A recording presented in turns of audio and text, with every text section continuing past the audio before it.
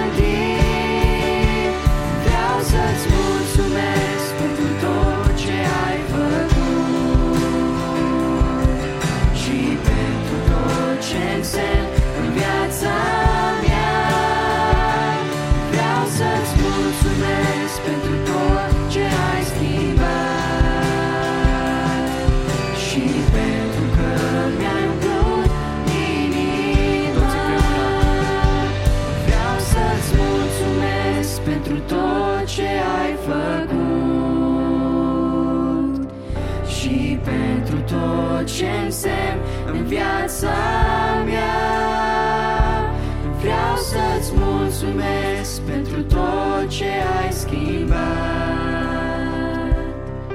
și pentru că mi-ai umplut inima.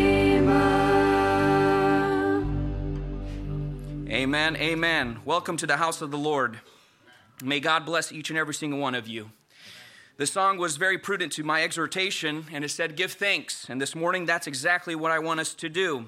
I want us to do two things. I want you guys to come alongside me and to give thanks for what God has done in our hearts and in our lives. The second thing is I want us to pray for our children, young or old. If you have a grandparent, you are a child. If you have a parent, you are a child. And so this morning, that's what I want us to do. The first thing is to be thankful, to come before the Lord with thanksgiving. Psalms 106 states, praise the Lord, give thanks to the Lord, for he is good. His love endures forever. Amen. 1 Chronicles 16:8 states, oh, give thanks to the Lord. Call upon his name. Make known his deeds among the people. Amen. This morning, I want us to come before the Lord with thanksgiving. And what a better thing to do when you wake up in the morning and just to be reminded of how good God is in our hearts, in our lives. So what are some things that we can be thankful for this morning? Well, that we're here, that we're breathing, that we're alive and well. We can give thanks for God's grace and mercy that we find ourselves here, that we came here all safe and sound. We can give thanks for what he has done in our lives, that we were able to have an encounter with him, to have a personal relationship with our Lord and Savior. There are so many things we could be thankful for. Our health, our families, the houses that we have, the roof that we have over our head, the finances in our lives, this church, this community. There are so many things that we can come before the Lord with thanksgiving. And not only that, I want to give an opportunity for those that are here for the first time or for those that have not had their encounter with Christ. Give thanks to the Lord this morning because he's giving you another day. He's giving you another chance to come to Christ, to get to know who he truly is, and for him to be your Lord and Savior. Don't miss out on this opportunity. Don't miss out on this chance to reconnect with God, to rekindle your relationship with him. He's giving you another day, another opportunity, and that is now. So let us come before the Lord with a thankful heart because there are so many good things that he has done for us. Amen? Amen. And the second thing I want us to pray for is our children. As I mentioned, young or old, you at one point and you right now are a child. If you have a parent, you're a child. And guess what? If you are a Christian, you're a child of God. So we're all children. Praise be to that. Deuteronomy 6 states, love the Lord your God with all your heart and with all your soul and with all your strength. These commandments that I give to you today are to be on your hearts. Impress them on your children. Talk about them when you sit at home and when you walk along the road, when you lie down and when you get up. Amen for that. 3 John 1-4 states, I have no greater joy than to hear that my children are walking in the truth. Proverbs 22:6 states, train up a child in the way he should go. Even when he is old, he will not depart from it. Amen for that.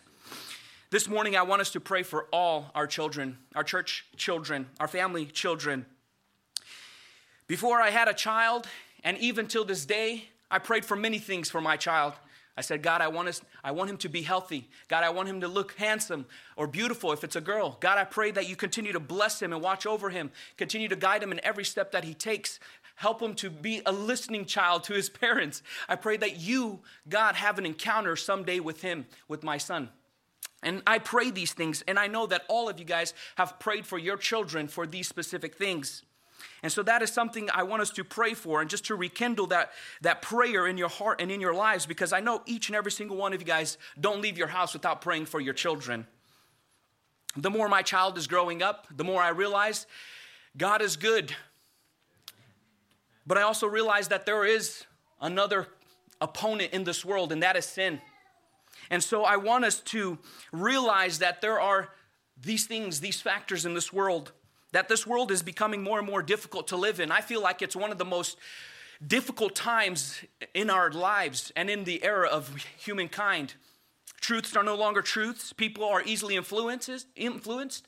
People are starting to hate each other for their political view, for their personal view. These children are coming into this world with so much evil and hate and so much destruction.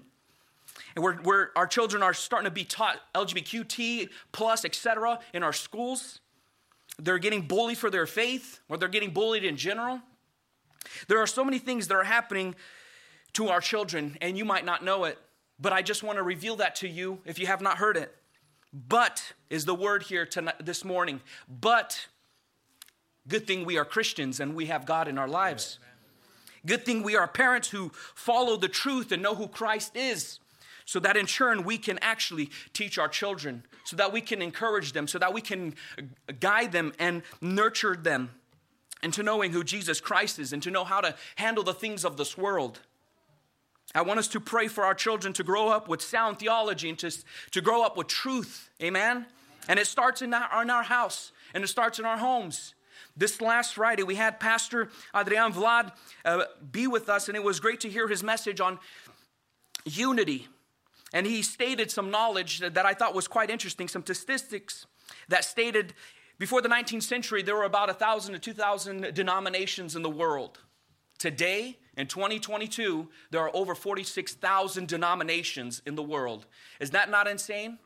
There are different beliefs and different desires in people's hearts and different agendas and different thoughts and theologies. But this morning, I pray we teach them the Bible, that we teach them the truth, and that starts in our homes. I also want us to pray for our children's psychological and physical health, to help them understand who they truly are. They are children of God. If they are a boy, they are a boy. If they're a girl, they're a girl. There's no in-betweens. God has created you that way for a reason and for a purpose and in the image of Him. Children, you guys were created in the image of God. So just remember that. And it's our responsibility to guide our children to know the truth. Pray for them mentally. There is so much garbage out in the world, so much social media, so much things that are happening online. Please guard your children. Guard their minds. Guard their hearts. Guard the things that they see and do and the things that they hear and the things that they listen to. It's our responsibility as parents to do so. And there are so many things that we can pray for our children. But I encourage you, it is vital to pray for our children. Amen? This Friday and Saturday, they have VBS to be able to grow and to learn about who Jesus Christ is. And I pray that we continue to pray for them, continue to pray for this coming up weekend, that God blesses them, that God watches over them, that God continues to be with them in every area of their lives. Let us pray this morning with a thankful heart for all the good that He has done for us. And also let us come before God and just to pray for our children, that God watches over them and protect us. Amen. Let's pray. God, we come before and we just want to thank You for all the good things, Lord.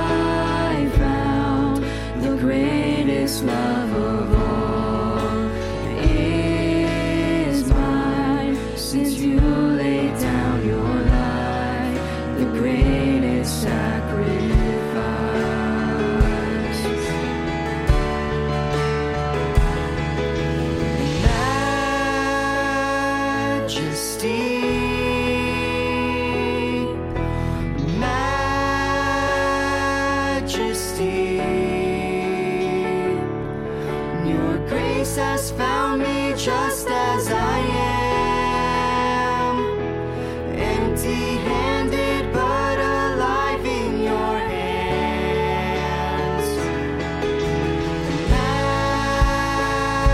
Majesty, majesty.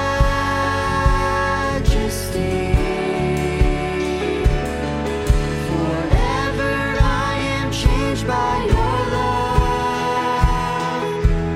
In the presence of your majesty.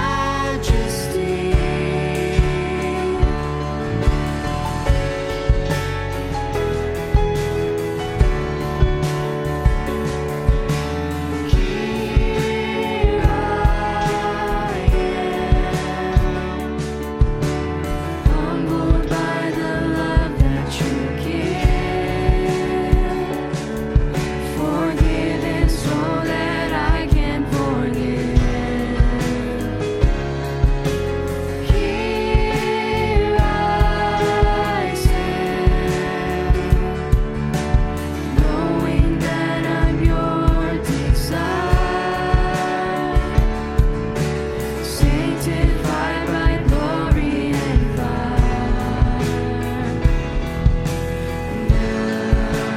Now I found the greatest love of all is mine. Since you laid down your life, the greatest sacrifice.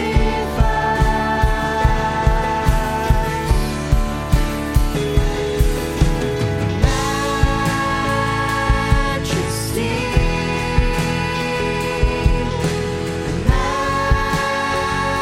majesty. Your grace has found me just as I am, empty-handed but alive in your hands. Majesty,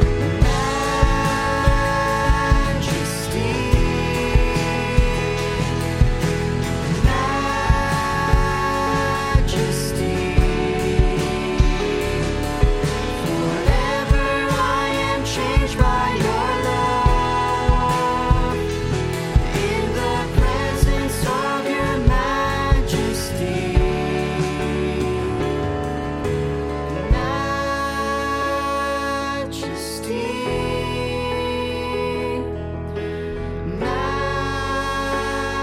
Majesty,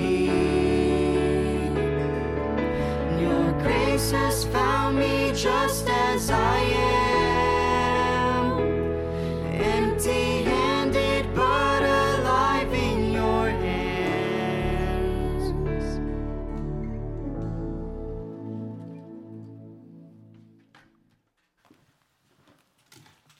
Binecuvântat să fie Domnul! Îi mulțumim Domnului că suntem în prezența Lui în această dimineață. Doresc din toată inima ca Dumnezeu să vă binecuvinteze pe fiecare care ați ales în această zi să fiți în casa Domnului. Domnul să vă binecuvinteze. Doresc să citesc câteva cuvinte din Filipeni, capitolul 4, de la versetul 4 până la 7. Bucurați-vă totdeauna în Domnul, iarăși zic bucurați-vă. Blândețea voastră să fie cunoscută de toți oamenii, Domnul este aproape. Nu vă îngrijorați de nimic, ci în orice lucru aduceți cererile voastre la cunoștința lui Dumnezeu prin rugăciuni și cereri cu mulțumiri. Pacea lui Dumnezeu, care întrece orice pricepere, vă va păzi inimile și gândurile în Hristos Iisus. Amin. Îi mulțumim lui Dumnezeu pentru faptul că ne găsim în casa Lui și putem să primim cuvintele vieții veșnice în inimile noastre. Cuvântul Domnului ne îndeamnă în versetele care le-am citit și ne spune că Domnul este aproape. Această propoziție scurtă este o propoziție cauzală pentru că ea răspunde la întrebarea de ce trebuie noi să ne bucurăm întotdeauna și să fim plini de blândețe și ea să fie cunoscută de toți oamenii, pentru că Domnul este aproape. De aceea, dragii mei, în procesul acesta al așteptării Domnului, noi știm că revenirea Domnului Iisus Hristos este iminentă. Deci noi trebuie să fim gata lucrând și așteptând în tot timpul pe Domnul nostru Iisus Hristos.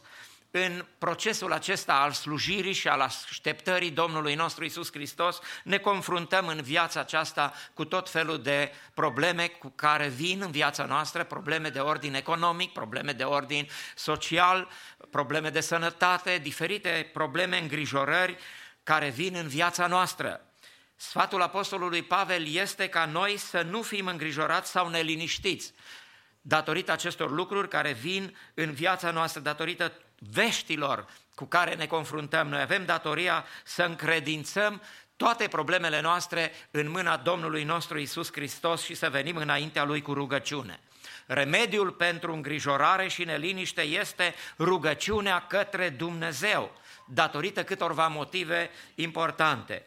Prin rugăciune, Dumnezeu ne ajută să ne mărim încrederea în Domnul, aruncând asupra Lui toate îngrijorările care vin, toate problemele noastre, punându-le la îndemâna Domnului nostru Iisus Hristos, după cuvântul Domnului scris în 1 Petru 5:7, și aruncați asupra Lui toate îngrijorările voastre, căci El însuși îngrijește de voi. Binecuvântat să fie Domnul! De asemenea, și Domnul nostru Iisus Hristos, în cuvântarea de pe munte, vorbește despre îngrijorări și ne învață să nu ne îngrijorăm cu privire la viața noastră, nici cu privire la hrană, nici cu privire la îmbrăcăminte, pentru că chiar îngrijorându-ne, noi nu putem să adăugăm nici măcar un cot la lungimea vieții noastre, ci Domnul Iisus Hristos ne învață, pentru că El este Cel care se îngrijește și de păsările cerului și de crinii de pe câmp, cu atât mai mult Domnul se îngrijește de noi și El ne învață căci să căutăm mai întâi împărăția lui Dumnezeu și neprihănirea Lui și toate celelalte lucruri ne vor fi date pe deasupra.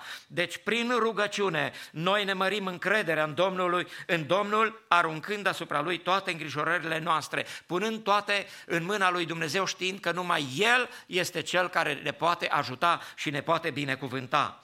Prin rugăciune vine pacea lui Dumnezeu să păzească inimile și gândurile noastre ca urmare a comunicării noastre cu Domnul nostru Iisus Hristos. Lăudat să fie Domnul! Prin rugăciune noi comunicăm cu Domnul și pacea Lui vine în inima noastră, după cuvântul lui Dumnezeu care spune: dar mai presus de toate, îmbrăcați-vă cu dragostea care este legătura desăvârșirii, pacea lui Hristos, la care ați fost chemați ca să alcătuiți un singur trup, să stăpânească în inimile voastre și fiți recunoscători. Aș vrea să menționez de asemenea că prin rugăciune primim mila și îndurarea Domnului la vreme de nevoie. În Evrei, capitolul 4, de la versetul 14, cuvântul Domnului ne arată: astfel, fiindcă avem un mare preot însemnat, care a străbătut cerurile pe Iisus, Fiul lui Dumnezeu, să rămânem tari în mărturisirea noastră, căci n-avem un mare preot care să n-aibă milă de slăbiciunile noastre, ci unul care în toate lucrurile a fost ispitit ca și noi, dar fără păcat. Să ne apropiem, dar cu deplină încredere de scaunul harului, ca să căpătăm îndurare și să găsim har, pentru ca să fim ajutați la vreme de nevoie. Binecuvântat să fie Domnul! De asemenea, prin rugăciune, noi suntem asigurați că toate lucrurile îngăduite de Dumnezeu să ni se întâmple lucrează spre binele celor ce-L iubesc pe Dumnezeu. Binecuvântat să fie Domnul! În Romani, capitolul 8, avem un cuvânt deosebit de bun din partea Domnului pentru noi. De altă parte, știm că toate lucrurile lucrează împreună spre binele celor ce-L iubesc pe Dumnezeu și anume spre binele celor ce sunt chemați după planul Său. Căci pe aceea pe care i-a cunoscut mai dinainte, i-a și hotărât mai dinainte să fie asemenea chipului Fiului Său, pentru ca El să fie cel întâi născut dintre mai mulți frați. Binecuvântat să fie Domnul! Noi trebuie să știm lucrul acesta, căci toate lucrurile sunt cunoscute de Dumnezeu și toate lucrează spre binele copiilor lui Dumnezeu care se încred în El, care își pun nădejdea în Dumnezeu și care îl iubesc pe Dumnezeu. Sunt multe lucruri care nu le înțelegem acum, dar ele De partea cealaltă, așa spune cuvântul, de altă parte, știm că toate lucrurile lucrează spre binele copiilor lui Dumnezeu, a celor ce îl iubesc pe Dumnezeu. Pe partea aceea care noi încă nu înțelegem, dar care o vom înțelege atunci când Domnul ne va arăta și când ne vom întâlni cu El, vom ști de ce a îngăduit Domnul toate lucrurile în viața noastră pentru a ne șlefui și pentru a ne apropia de El, pentru ca să ne asemănăm în asemănarea noastră cu Hristos, lăudat să fie Domnul, pentru ca la vremea potrivită să fim și glorificați, să fim și proslăviți, binecuvântat să fie Domnul. De aceea noi venim înaintea lui Dumnezeu cu rugăciune în toate situațiile prin care trecem, căci ne confruntăm deseori cu probleme, dar vrem să venim înaintea lui Dumnezeu fiind încredințați că Domnul cunoaște, că Domnul știe și că Domnul ne vine în ajutor, lăudat să fie Domnul. Vreau să ne rugăm în această dimineață pentru cauze de sănătate și pentru orice probleme care sunt în poporul lui Dumnezeu și care le aducem înaintea lui Dumnezeu și pentru dorințele care le avem înaintea Domnului ca El să le poată împlini. Noi avem datoria să venim înaintea lui Dumnezeu cu ele. Nu că Domnul nu le cunoaște, El le știe, dar noi venim înaintea lui Dumnezeu ca o recunoaștere din partea noastră că depindem de Domnul în toate lucrurile și că numai El este Cel care ne poate veni în ajutor. Ne rugăm Domnului pentru sora Maria Chira, care a fost operată în săptămâna care a trecut. Ne rugăm ca Domnul să o binecuvinteze cu o însănătoșire deplină. Ne vom ruga Domnului pentru sora Ana Gaode, ca Domnul să-i dea binecuvântare și ajutor în tratamentul care l-a început. Ne rugăm Domnului pentru fratele Petru Baros și pentru sora Virginia, ca Domnul să-i binecuvinteze. Ne rugăm pentru familia Lucaci din Los Angeles, fratele Nelu și sora Florina, care și dânsii au probleme de sănătate, au nevoie de ajutorul lui Dumnezeu și noi îi vom sprijini în rugăciune ca Domnul să se îndure de dânsii. Ne rugăm pentru sora Geta și fratele Avram Antone, ca Domnul să-i binecuvinteze cu multă sănătate și să poată veni în casa lui Dumnezeu. Ne rugăm pentru fratele Dumitru Gherghi, ne rugăm pentru sora Lidia Gherghi, ne rugăm pentru frații în vârstă, familia Ușvat, Gheorghe și Lucreția, pentru fratele Ștefan Lăpuște, care este bolnav, Domnul să-l binecuvinteze, să-l întărească.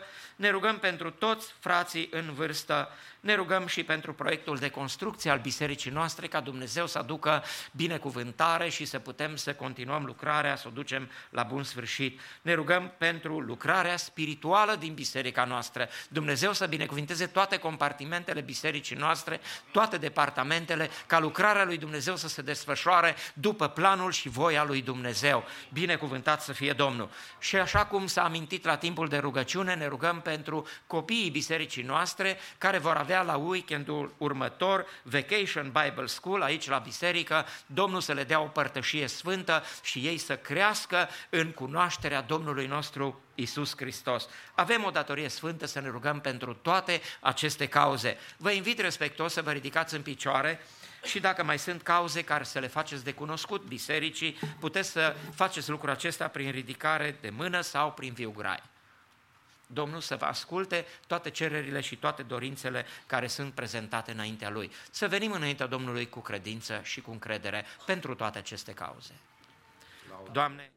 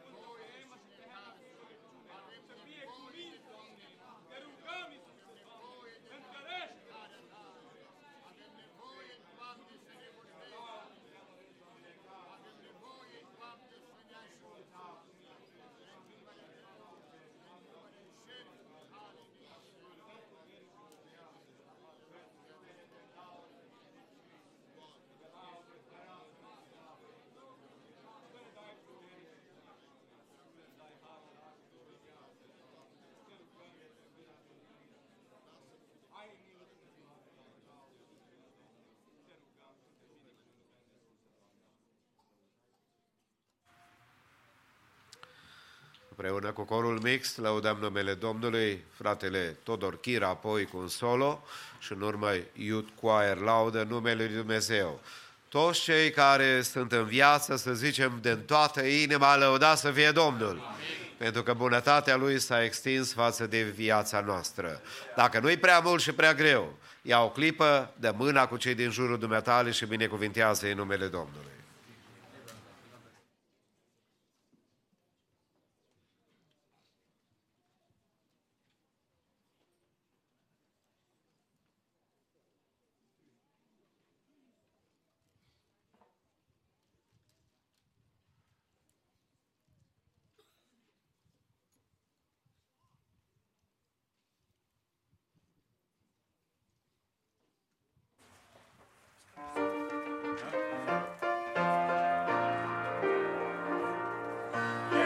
Jos în păcat, dar Iisus m-a salvat, lumina lui din cer în mine a strălucit. Zădat în harul său, eu am un nume nou, când stau de vorbă cu Iisus sunt fericit. Vino și stai de vorbă azi cu Iisus, vino, spune-Lui ce nici te apasă, El să-ți ia al tău susțin și să-ți dea pacea sa.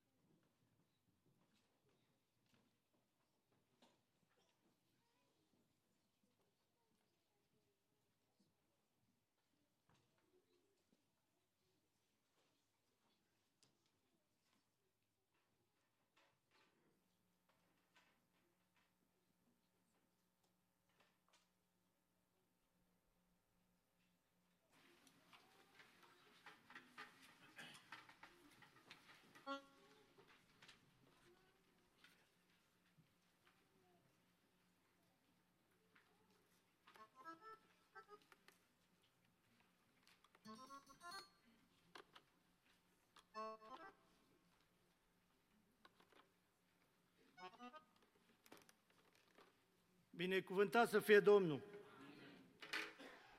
Voi lăuda pe Domnul cu cântarea Iisuse, ce mare ești printre ostiile cerești. Aș vrea ca Domnul să binecuvânteze cântarea aceasta și să ne ajute ca noi să lăudăm pe El din toată inima. Amin.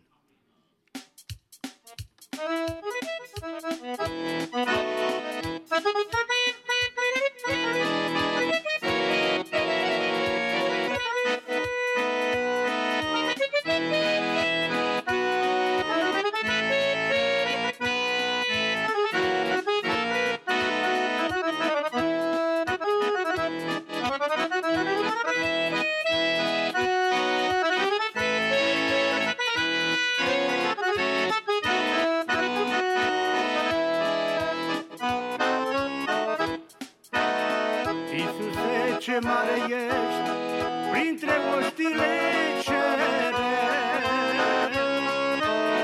Cerul pământul te ascultă și împlinește a ta poruncă. Cerul pământul ascultă și împlinește a ta poruncă. Toate mersul lor te cunosc ca creator. Numai omul tău iubit pe-altă cale a pornit.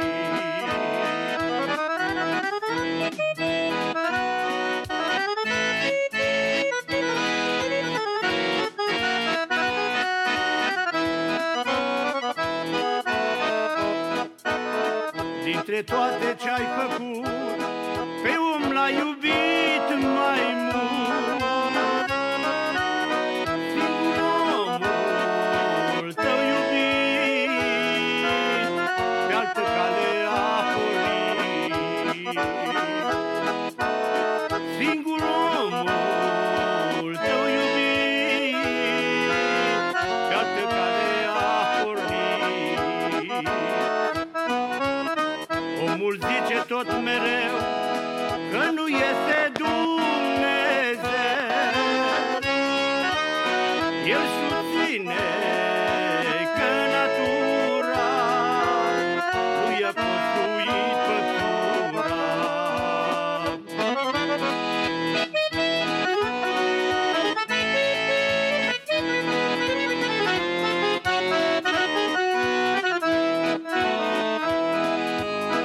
Dar se întâmplă atâtea ori cum nu cere ajutor.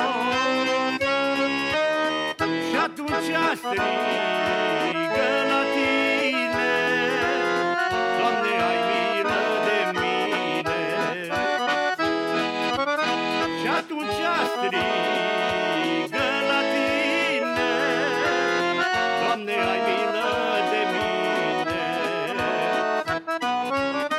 Doamne, cine ar putea să fugă de fața ta? Că și Iona a încercat și în mare l-ai aflat.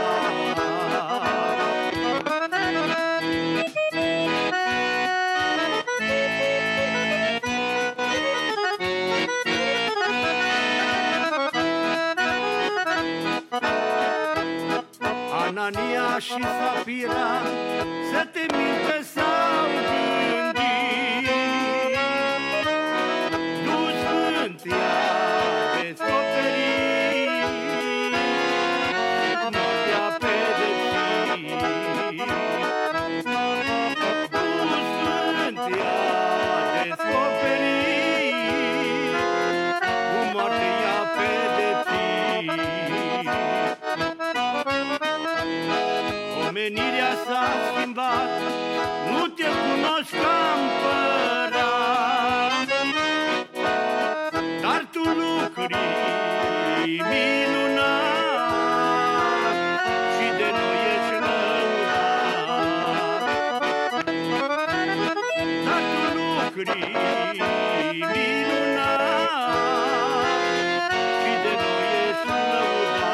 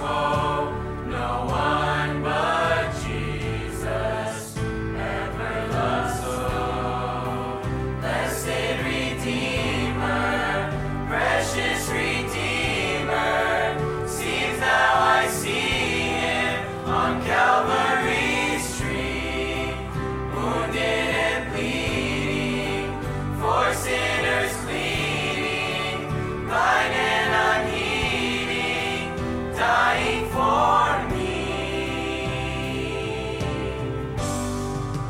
dying for me.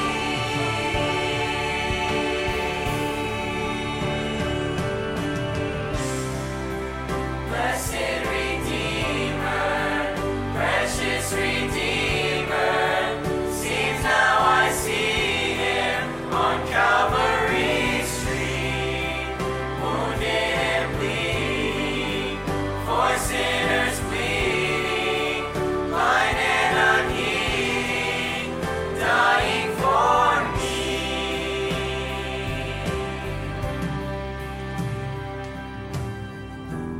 Oh, how I love him, Savior and friend. How can my praises ever find end?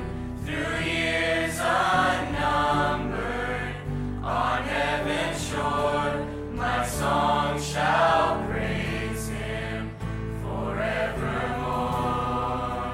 Blessed Redeemer, precious Redeemer, sees now I see him on Calvary's tree, wounded and bleeding, for sinners bleeding, blind and unheeding, dying for me.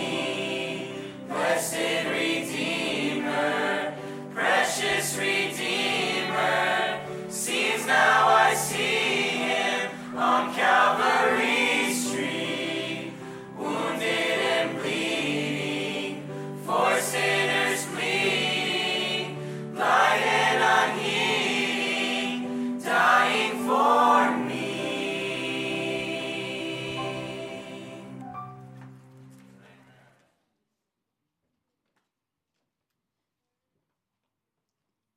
Slăvit să fie Domnul! Pace, frați și surori, vreau să vă salut și în această dimineață că ați făcut alegerea să veniți în casa Domnului. Mulțumim Domnului că suntem în viață, suntem bine. Îmi revine timpul să prezint puțin ce se întâmplă peste gard, acolo în partea cealaltă. Geamurile vor pleca într-o săptămână. Tot vorbim de geamuri de jumătate de an și se vede că finally, în curând, vor pleca și sperăm că în aproximativ 2 luni de zile să ajungă și să le putem instala undeva în septembrie. Electrica, nu mai pot să spun prea multe că merge prea repede. De aceea, pentru cei care încă mai puteți ajuta mă refer la electricieni, veniți că avem încă multe lucruri și suntem undeva aproximativ la 50%, poate mai mult de 50% de ROF. Am vrut să ne apucăm la scurgere, să ne conectăm la oraș. Un frate din Portland care este binevoitor și vrea să ne ajute. Va veni probabil că în următoarea 2-3 săptămâni să ne ajute și să terminăm și această operation. Apoi, plumbers, aia ar fi următoarea. Instalațiile sanitare, cred că așa se zice românește. Plumbing, am vrea să ne apucăm la plumbing. Asta ar fi următoarea. Deja electrica o depășit plumbing-ul și am vrea să terminăm, să ne apucăm la plumbing. Mai sunt alte lucruri de făcut. Lucrăm în continuare. E mai cald, când e cald mergem înăuntru, când e mai frig mergem afară, adică frig noi. Și în această dimineață vom face colecta. Vrem să ne pregătim grupul de worship să vină în față. Marketul, dacă v-ați uitat la marketul și fiecare ați investit în anii trecuți, ați cumpărat o casă cu 500 și ați vândut-o cu 700 și nu știu cât e procentajul. Dacă punem procentajul, dacă atât cât bani am pus jos și i-am dublat și i-am triplat, eu mă gândesc doar cât investim în Împărăția lui Dumnezeu. Acum vorbim de bani. dar nu numai de bani, la cor, la ușă, la etc.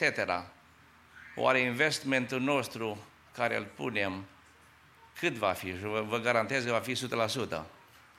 Punem bani și am făcut bani cu fiecare, cu imobiliare, cu case, cu stock market. În această dimineață vă îndemn să aduceți tot ceea ce aveți mai bun. Avem Pledge 2022. Am început Pledge 2022 de aproximativ o lună jumate. Cei care nu ați adus banii și care încă aveți în gând să-i aduceți, vă așteptăm. Încă mai este nevoie, încă nu s-a terminat. De aceea mă rog Domnului ca să ne țină în viață, în primul rând pe mine, apoi fiecare dintre noi să putem să punem mână de mână și să ajutăm. Cei care vreți să veniți să lucrați, vă așteptăm acolo ori și când, seara, sâmbătă, în timpul zilei, când aveți liber. De aceea, investmentul nostru care îl facem înaintea lui Dumnezeu va fi 100% și în această dimineață vă rog și vă îndemn pe fiecare să veniți cu darurile dumneavoastră, cu tot ceea ce aveți și numai ceea ce ați promis și ce v-ați gândit că vreți să faceți pentru Domnul.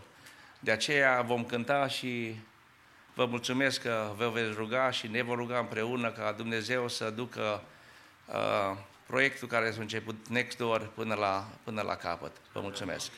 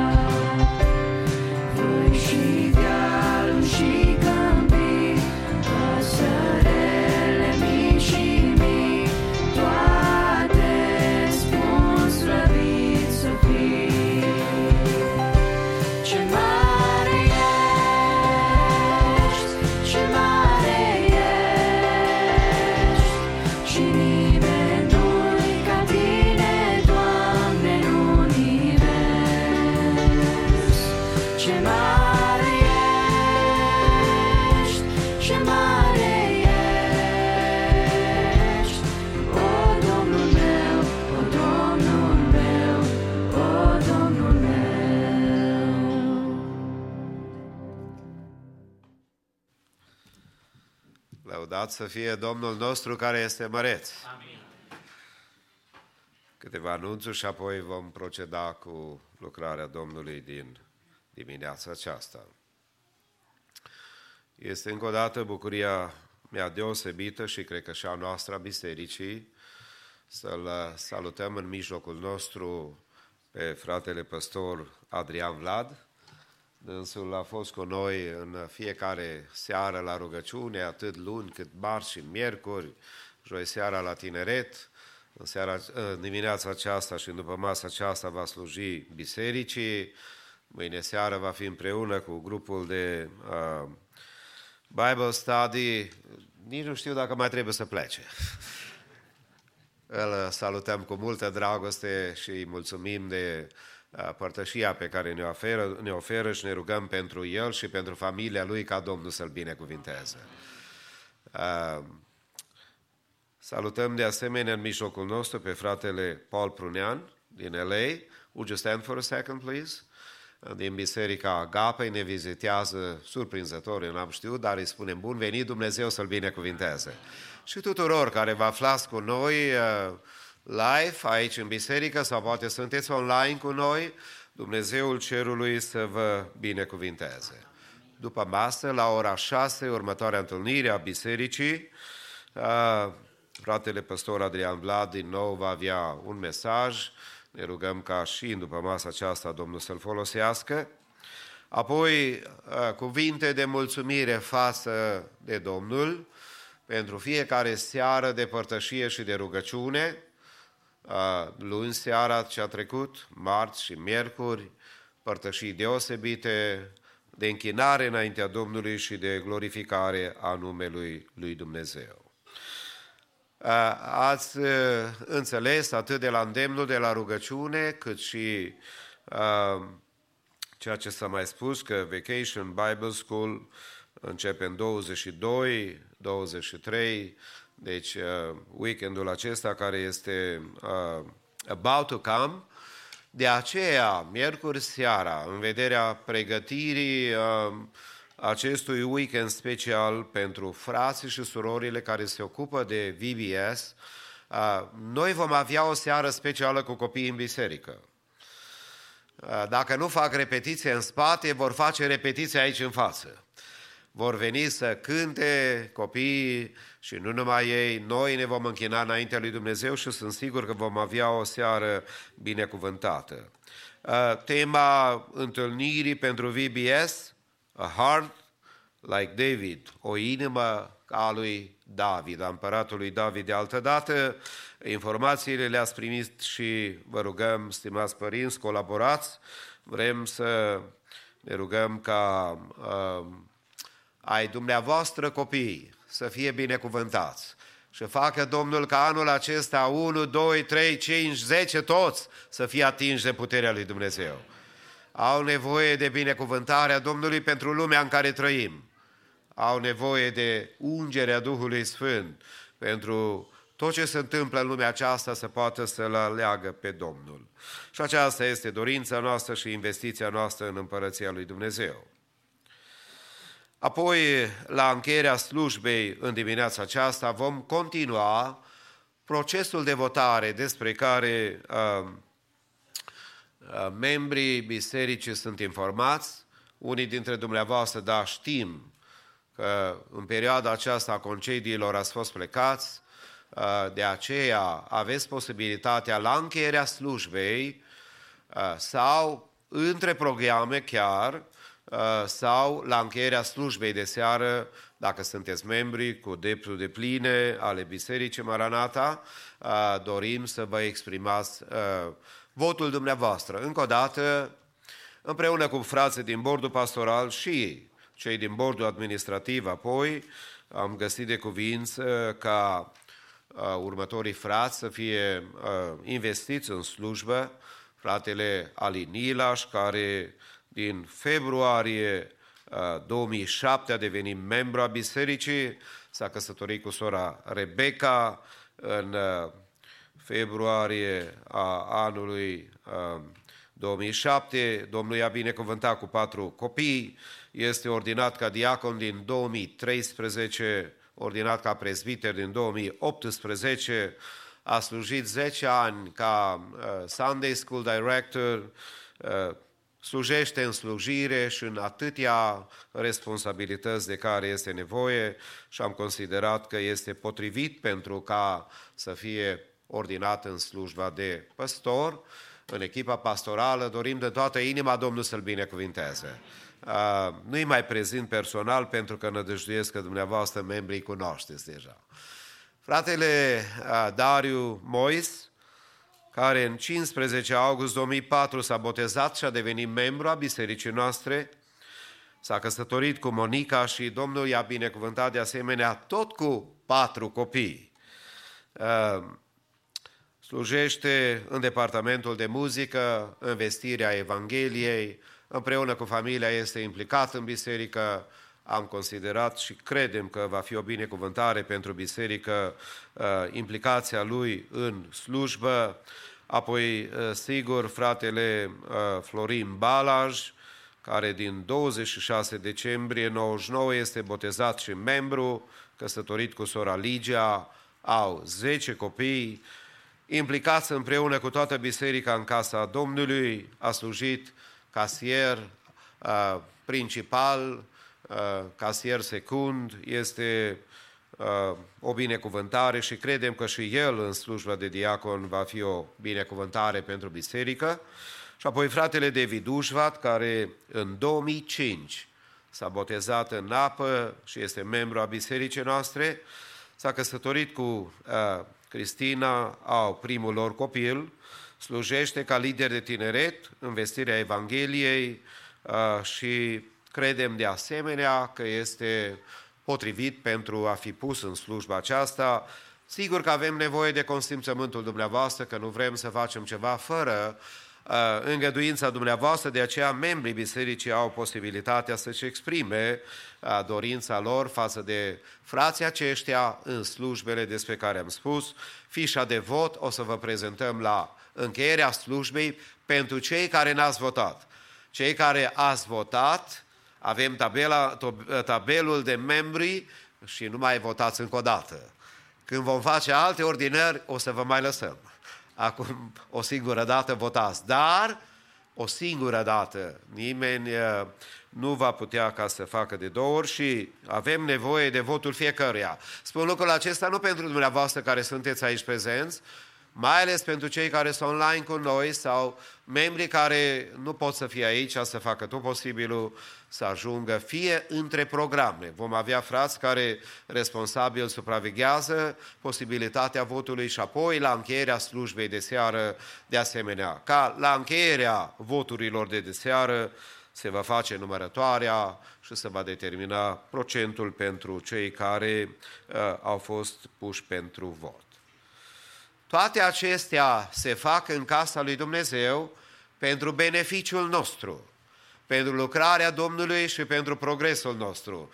Cred că Domnul ne-a ales pentru o vreme ca aceasta, ca în 2022, Domnul să aibă frați români și nu numai, că suntem, cred că vreo 10-11 naționalități reprezentate aici. Chiar dacă toți vorbim aproape aceeași limbă, dar suntem de asemenea și cu diferite background-uri care suntem un mozaic al lui Dumnezeu.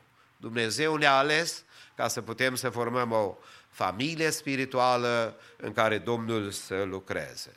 Corul mixt și apoi Youth Choir laudă numele Domnului.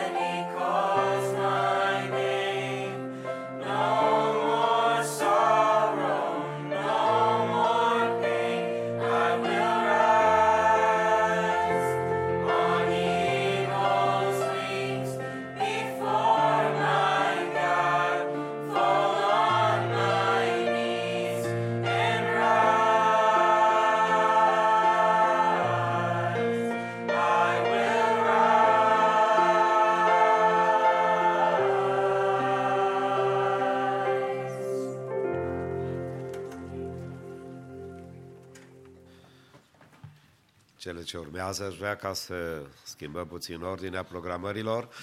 Vă invit să ne deschidem inimile în fața Cuvântului Dumnezeu. Ne rugăm pentru fratele Adrian Vlad, ca Dumnezeu să-i dea o ungere divină și cuvântul să fie adus pentru inimile noastre. Știu că pentru unii din probleme de sănătate poate e greu să vă ridicați în picioare, dar pentru cei care nu aveți probleme de sănătate, haideți să respectăm cuvântul Domnului, să ne ridicăm în picioare. I need a corner.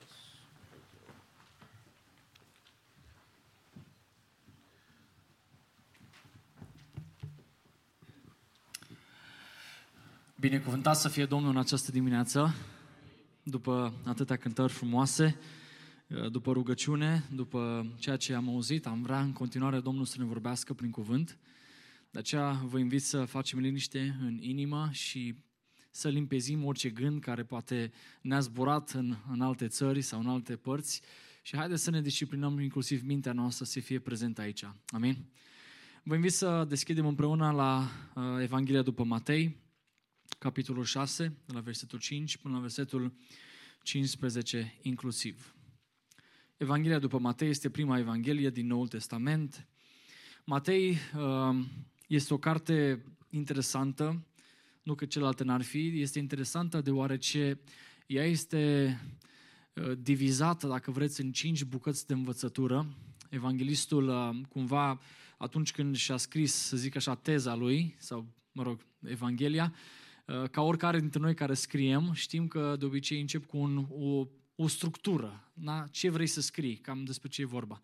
Și se pare că Evanghelia după Matei este structurată în 5 bucăți mari de învățătură.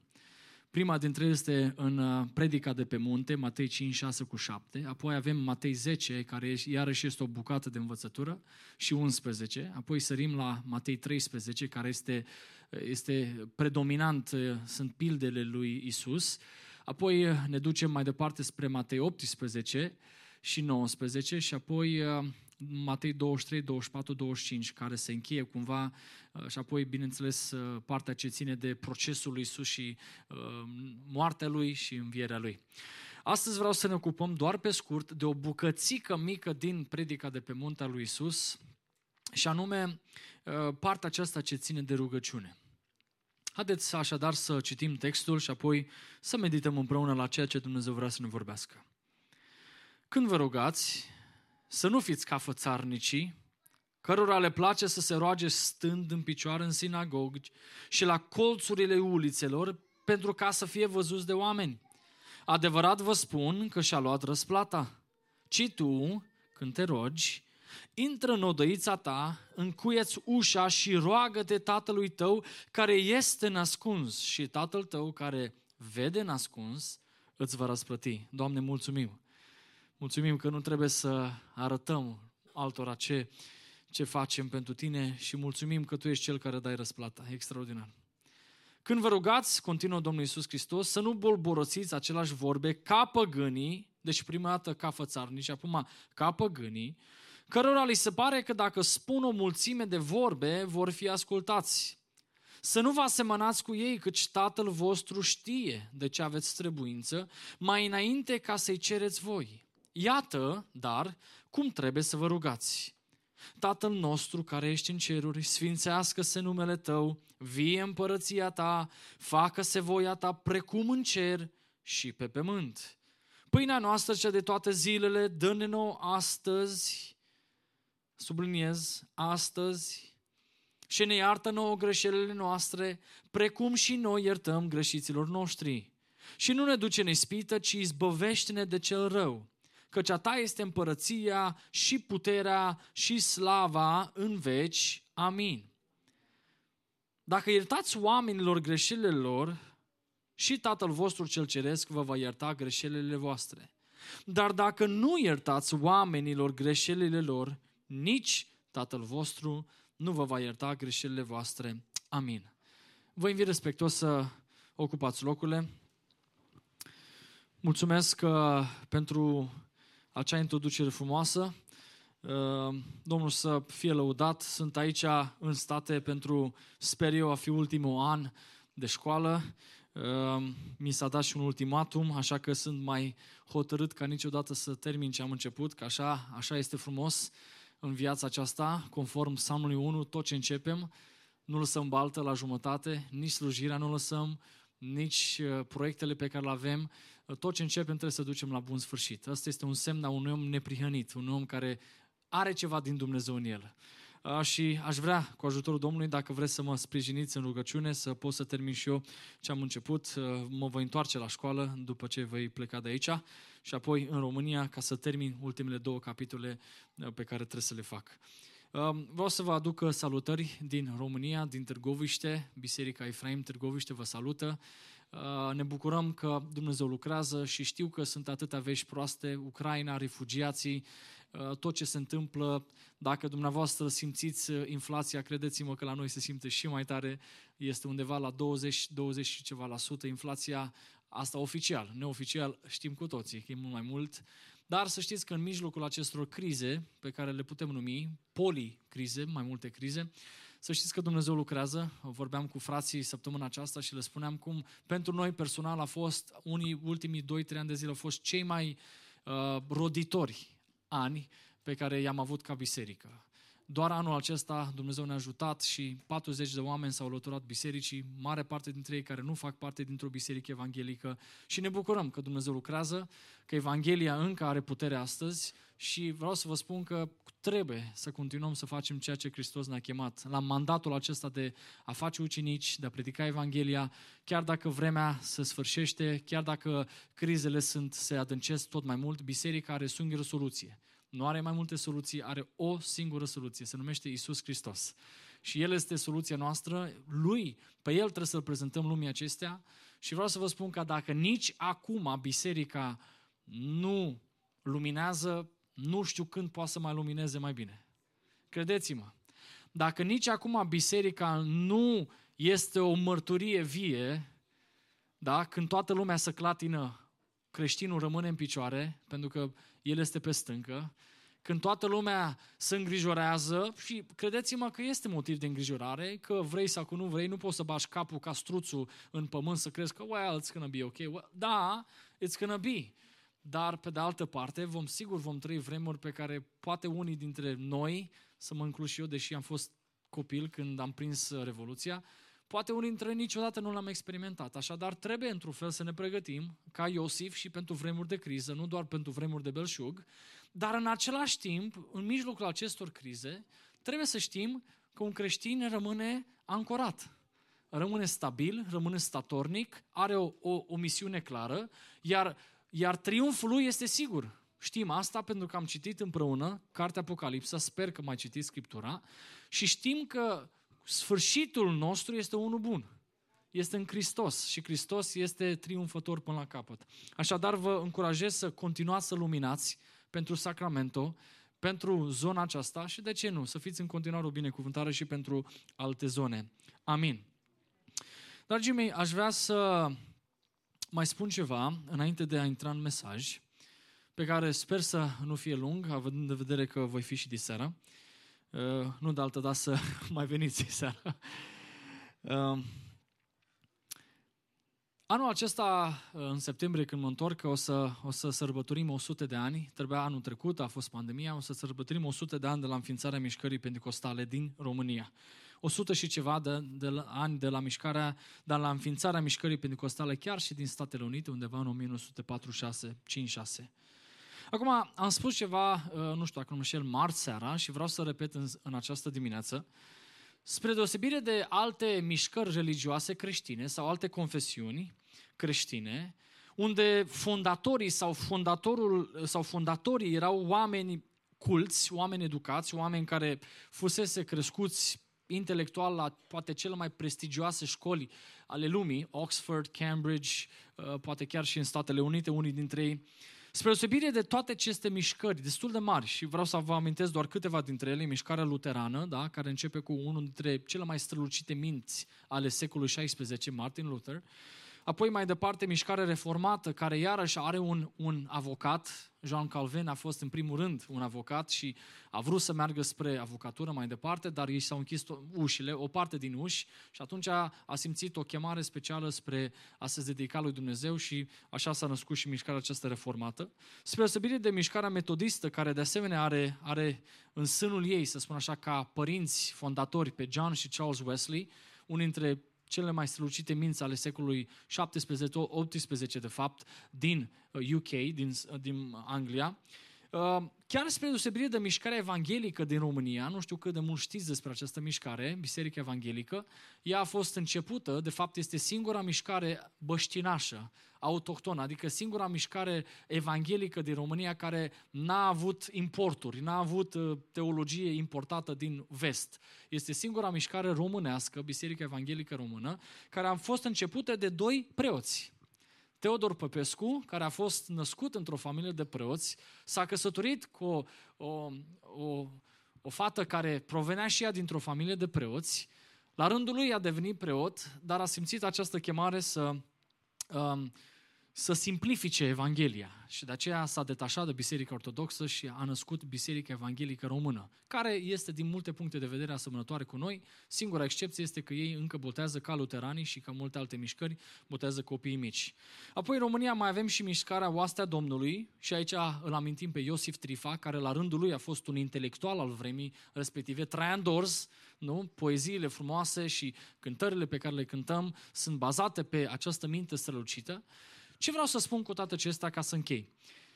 Mișcarea penticostală, spre deosebire, în comparație cu toate celelalte mișcări, este singura mișcare care a pornit dinspre margini spre centru.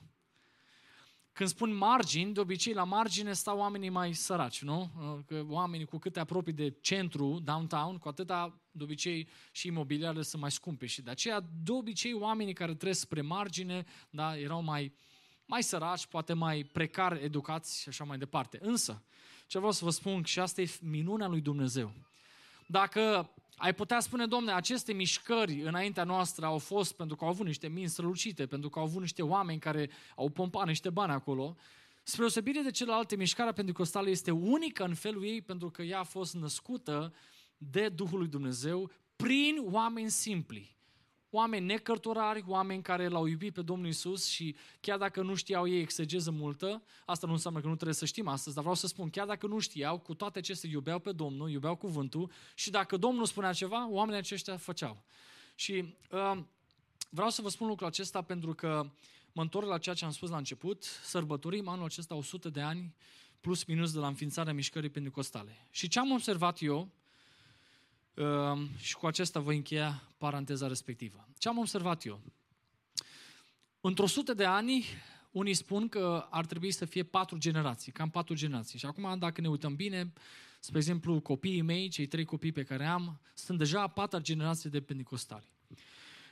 Bunicii mei, apoi mama mea, tatăl meu, eu și apoi mai departe copiii mei.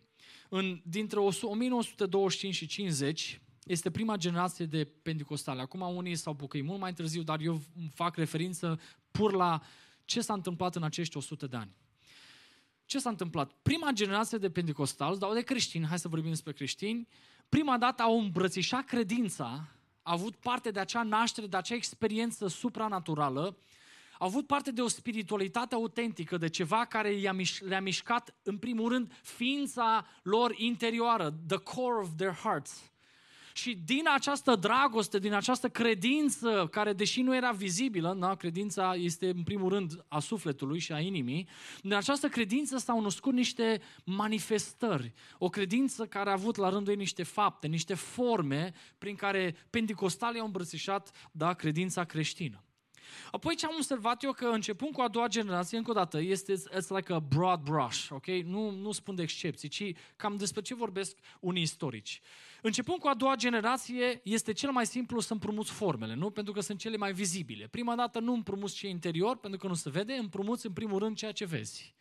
Și dacă tata postea 3 zile pentru o cauză, de obicei și a doua generație a împrumutat anumite forme, nu neapărat rele sau greșite sau păcătoase, sau, Doamne ferește că nu sunt păcătoase, dar prima dată a doua generație a fost mult mai natural, mult mai reflex să învețe de mici copii formele. Cum să stă în biserică, cum să cântă în biserică, cum să roagă în biserică, ceea ce nu este rău.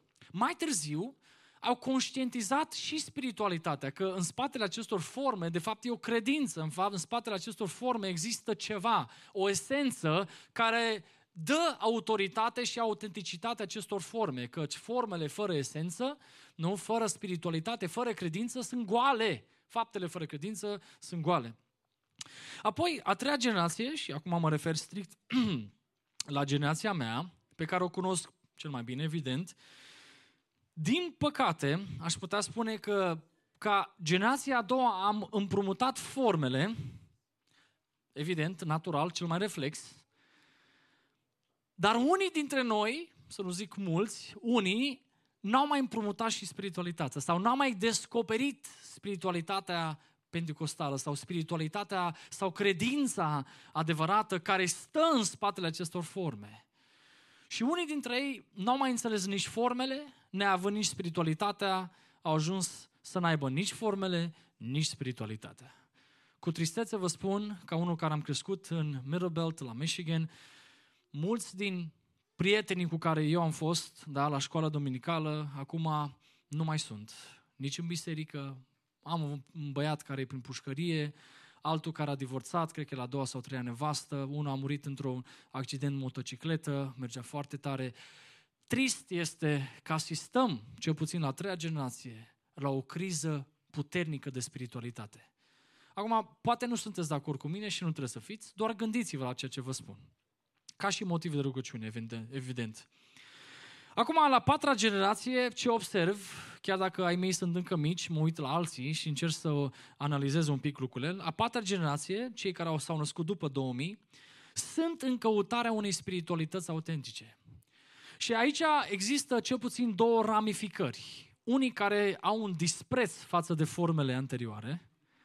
They never want to go back to what, the last generation sau the last 3 generations done. Există așa o indiferență, să nu zic chiar dispreț, că dispreț e un cuvânt destul de puternic, o dispreț față de tot ce a fost înainte.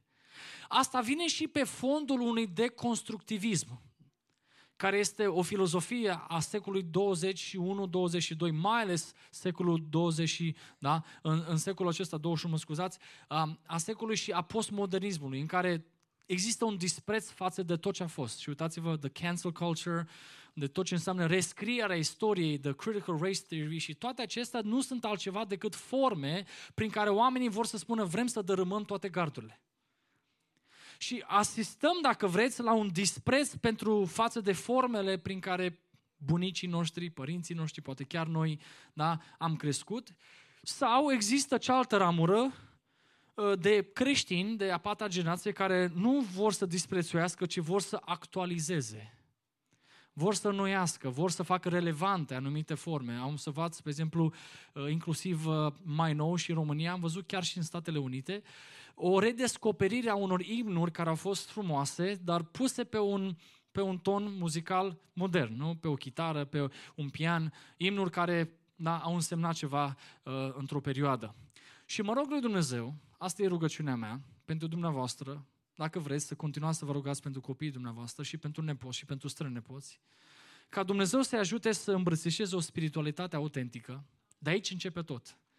Dacă eșuăm în a le livra niște valori sănătoase, apropo de rugăciunea pe care am făcut-o la început, dacă noi vom eșua în a le arăta valorile creștine înainte de formele creștine, da? Dacă nu le vom livra credința și le vom da doar niște reguli, atunci s-ar putea să se trezească în ei un dispreț pe care noi mai târziu nu o să-l înțelegem. De aceea rugăciunea mea și poate provocarea mea pentru dumneavoastră, chiar dacă sunteți în Statele Unite și poate valorile românești vor dispărea în timp, da? Într-un fel sau altul, totuși îmi doresc tare mult să vă las cu acest gând, cu această rugăciune în minte. Doamne, ajută-mă, ajută-ne să promovăm, să le oferim copiilor noștri niște valori sănătoase, care înseamnă o naștere din nou, o credință autentică în minuni, dar o bucurie în închinare și ce am vorbit luni, marți și miercuri pentru cei care ați fost. Acum vreau să mă întorc la text.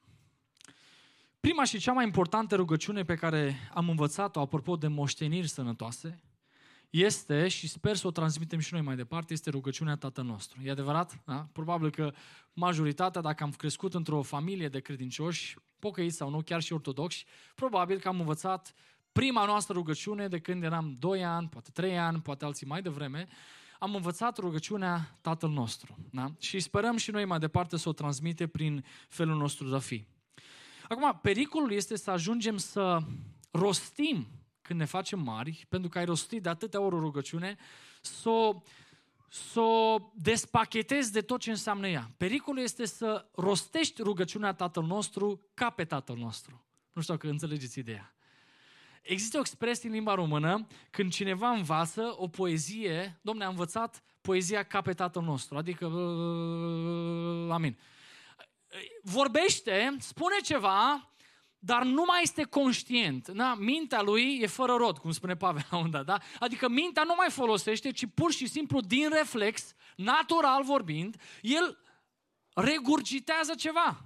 El spune ceva, dar nu mai înțelege ce spune.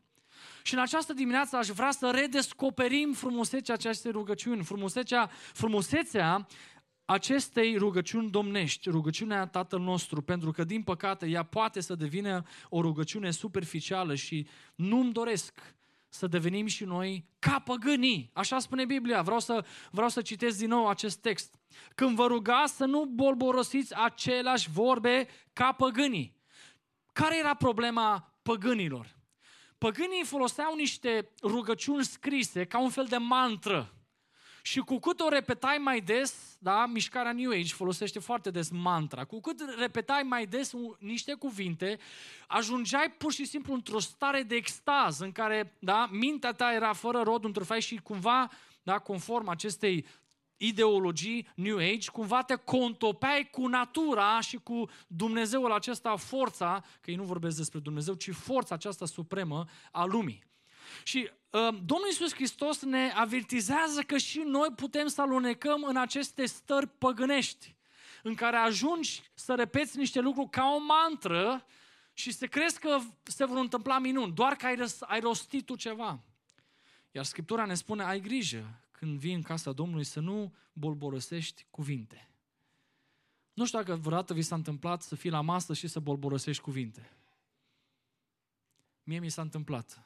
Și din ziua aceea, sunt câțiva ani de zile, i-am promis lui Dumnezeu că mai bine nu mă rog înainte de masă, ascultați-mă bine, sper să nu mă înțeleagă cineva greșit, decât să bolborosesc niște cuvinte care n-au niciun sens. Mai bine după ce mănânc spun, Doamne, mulțumesc pentru masa aceasta, a fost extraordinară, sau Doamne, mulțumesc, n-a fost cea mai bună, dar e suficientă. Și să fiu sincer înaintea lui Dumnezeu decât să ajung să bolborosesc ceva, dar să nu fie traductibil, să nu fie inteligibil și să n-aibă niciun fel de relevanță în lumea spirituală. Putem să fim de acord că nu este bine să bolborosim?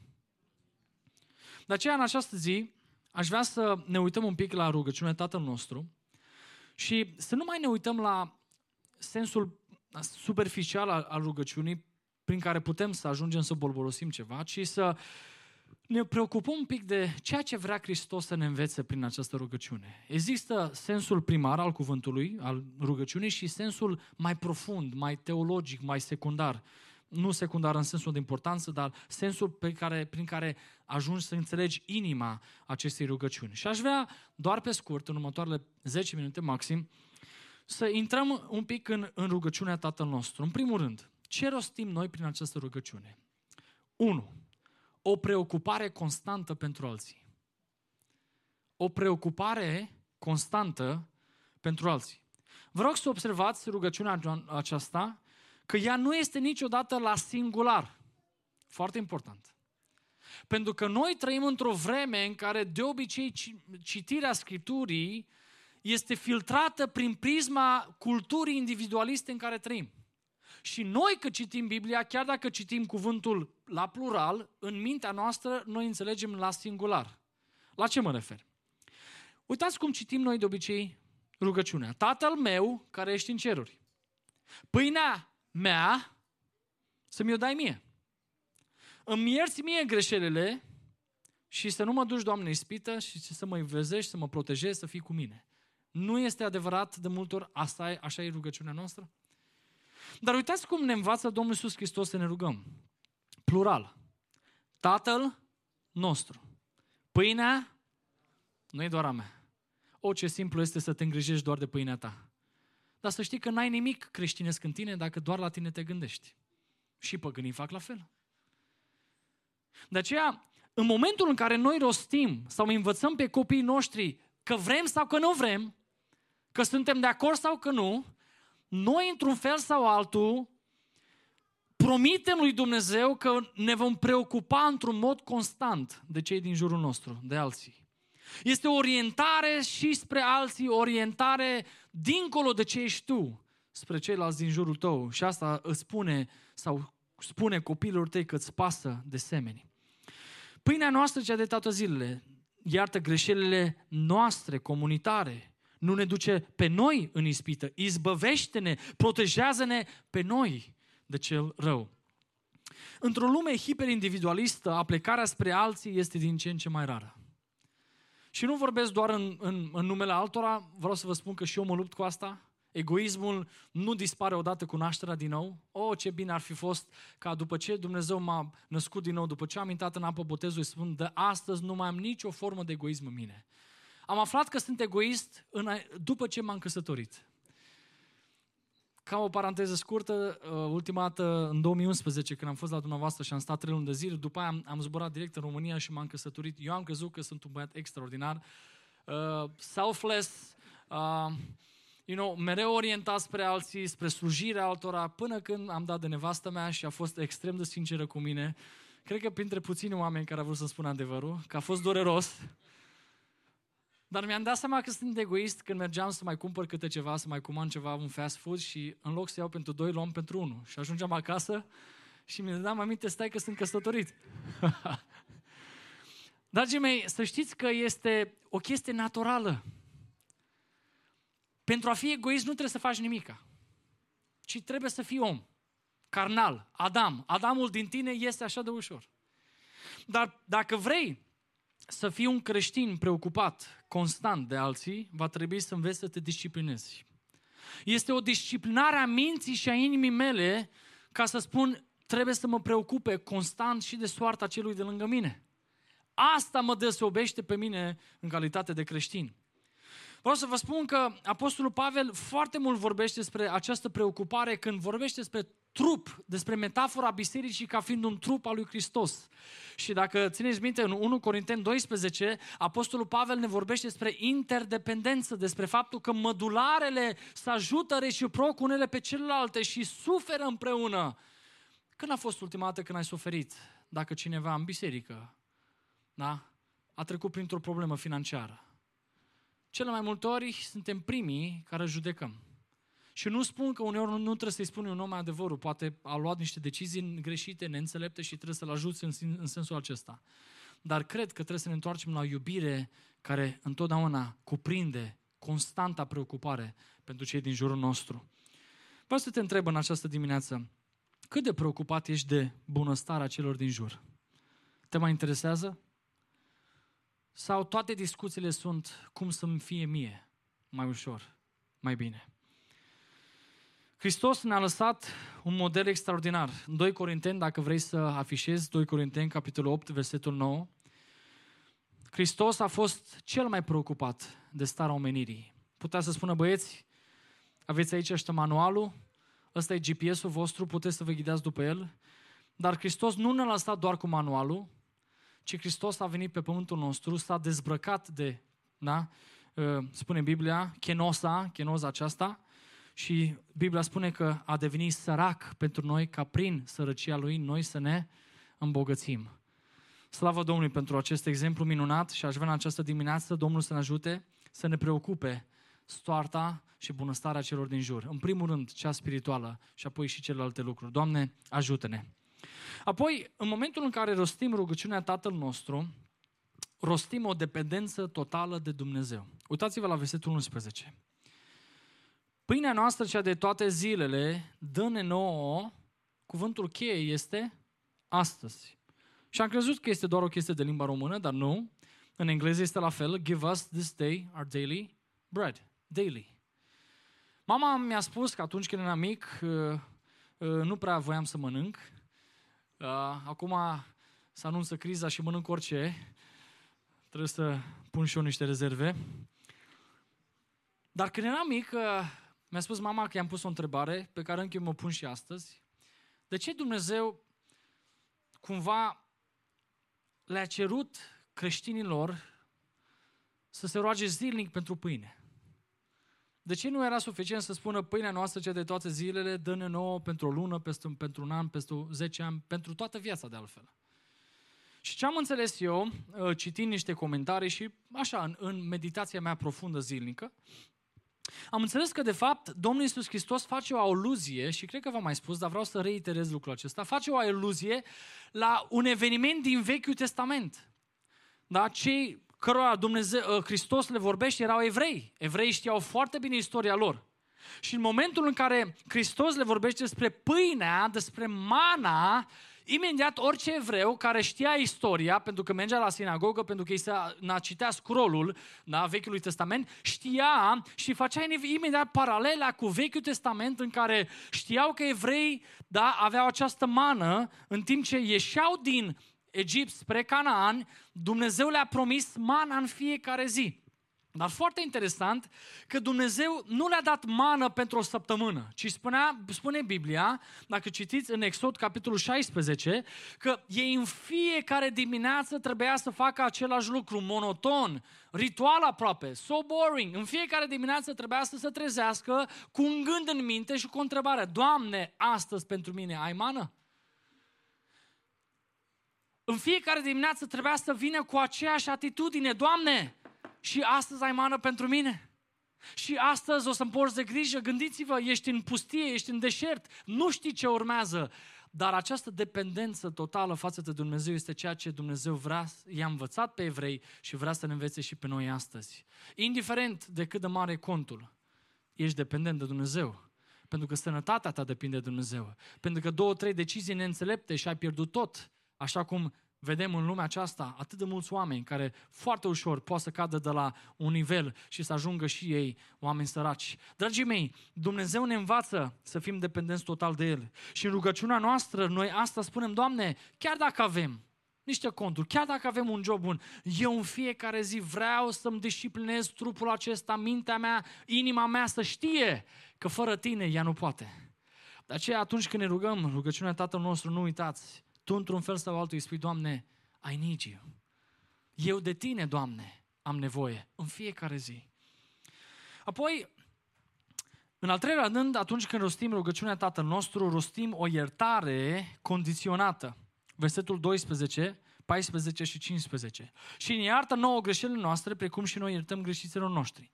Acum, Hristos încheie rugăciunea spunând amin, însă reia subiectul iertării, pentru că se pare că e ceva important. Când Hristos repetă un lucru, de obicei este important. Și spune în versetul 14: dacă iertați oamenilor greșelile lor, și Tatăl vostru cel ceresc vă va ierta greșelile. Dar dacă nu iertați, nici Tatăl vostru nu vă va ierta greșelile voastre. Vreau să vă spun că iertarea nu este un lucru ușor. Doar cei care sunt superficiali știu să ierte ușor. Oh, I'm sorry. Tot e I'm sorry, după care a doua zi face la fel. Asta este o iertare superficială și doar de pe buze, nu din inimă. Pentru că o iertare care vine din inimă, de obicei te costă ceva. De obicei te doare. Este o iertare serioasă. De aceea, aș vrea în această dimineață să... am citit despre cele 4 promisiuni într-o carte, despre promisiunile iertării sau ce înțelege Scriptura sau ce înțelegem prin iertare, și vreau doar pe scurt doar să le amintesc și nu o să intru în detalii. Dacă cu adevărat ai iertat, 4 lucruri trebuie să se întâmple. 1. Promiți înainte lui Dumnezeu și înaintea celor din jur că nu să te mai gândești la acel incident. Indiferent cine este, indiferent cum ți-a greșit. În momentul în care ai rostit te iert, tu te angajezi față de Dumnezeu în primul rând că nu o să mai te gândești. You're not going to dwell on that incident. It's done. You said I'm sorry, you move on. Prima promisiune a iertării este aceasta. Și dacă nu poți să treci, înseamnă că n-ai iertat pe deplin. 2. Nu voi mai menționa acest incident și nu-l voi folosi niciodată împotriva ta.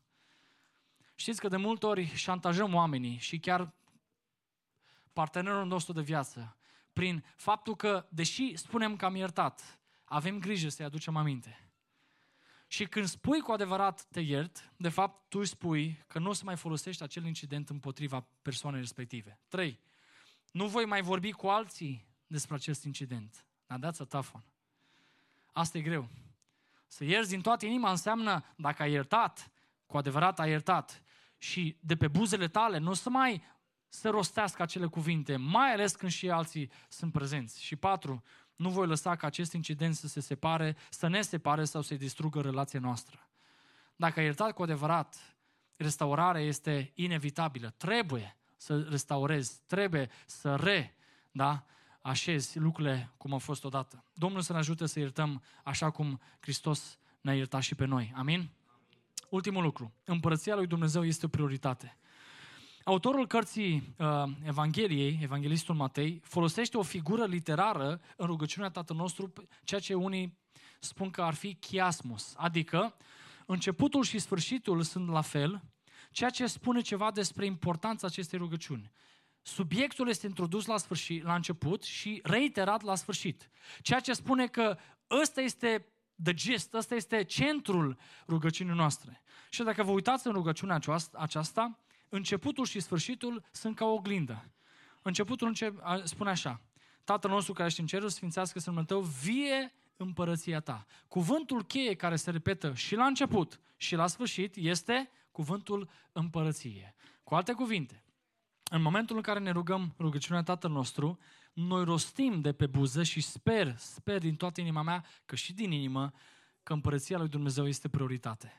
Nu vreau să intru în detalii, dumneavoastră ați auzit ceea ce a spus și fratele Danny mai devreme.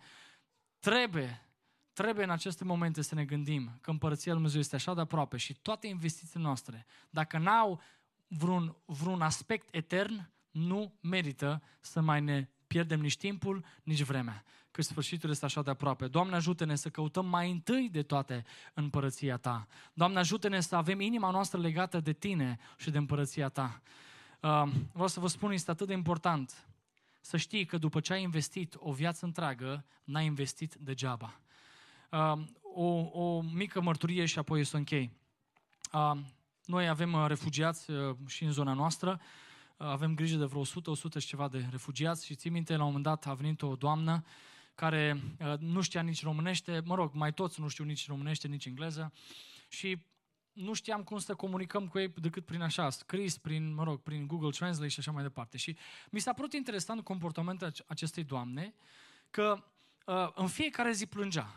Avea așa o stare de aia de femeie care, parcă zici că a plâns toată ziua. Și am întrebat pe unul dintre copilașii aceia care mai știa cât de cât engleză, de ce plânge doamna respectivă și copilașul acela, adolescentul respectiv mi-a zis că doamna plânge pentru că tocmai își terminase casa cu o zi înainte de război și în ziua în care a vrut și ea să se mute, atunci s-a declarat războiul și a trebuit să plece. Și ce m-am gândit în ziua aceea? Doamne, dacă ar fi investit, nu că o condamn sau o judec, vreau să spun, așa ca idee, dacă investițiile noastre ar fi eterne, ți-ar părea rău dacă vine războiul? Da sau nu? Who cares? Dacă investiția mea s-ar lega de împărăția lui Dumnezeu, mi-ar părea rău dacă am investit acolo? Nu. Că nimeni n-are acces la împărăție decât Tatăl. Nici hoții nu fură, nici rugina n-ajunge acolo, nici molia nu mănâncă, nici inflația nu o devalorizează, nimic. De aceea, inima mea, buzunarul meu, tot ceea ce sunt, trebuie să fie legate întotdeauna de împărăția lui Dumnezeu. Pentru că dividendele sunt 100% garantate, pentru că răsplata lui Dumnezeu este întotdeauna garantată și așa se încheie Apocalipsa. Iată, eu vin și curând și răsplata mea vine cu mine. Doamne, ajută-ne să fim cu adevărat legați de împărăția Ta. Amin.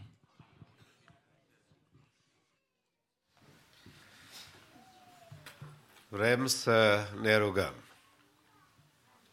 Întrebarea se pune în dimineața aceasta.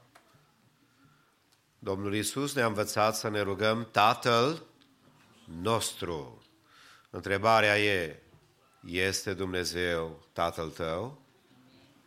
Ai tu certitudinea? Dacă trebuie mâinile să ți se pună pe piept, să închei călătoria, că Dumnezeu e Tatăl tău? Pentru toți cei care aparținem lui Dumnezeu, zicem din toată inima, lăudat să fie numele. Amin. Și pentru tine, stimatul meu, aici sau poate online. Întrebarea rămâne valabilă. Este Dumnezeu Tatăl tău? Dacă nu în această rugăciune putem să venim, să-i spunem, Doamne, vreau și eu să-ți aparțin ție și împărăției tale. Vino în inima mea, intră în viața mea, ajută-mă să te pot lăuda și onora cu tot ce sunt și cu tot ce am. Și cei care sunt de acord să zicem amin. Ne ridicăm în picioare și într-o rugă comună mulțumim Domnului pentru părtășia din dimineața aceasta. Tatăl nostru.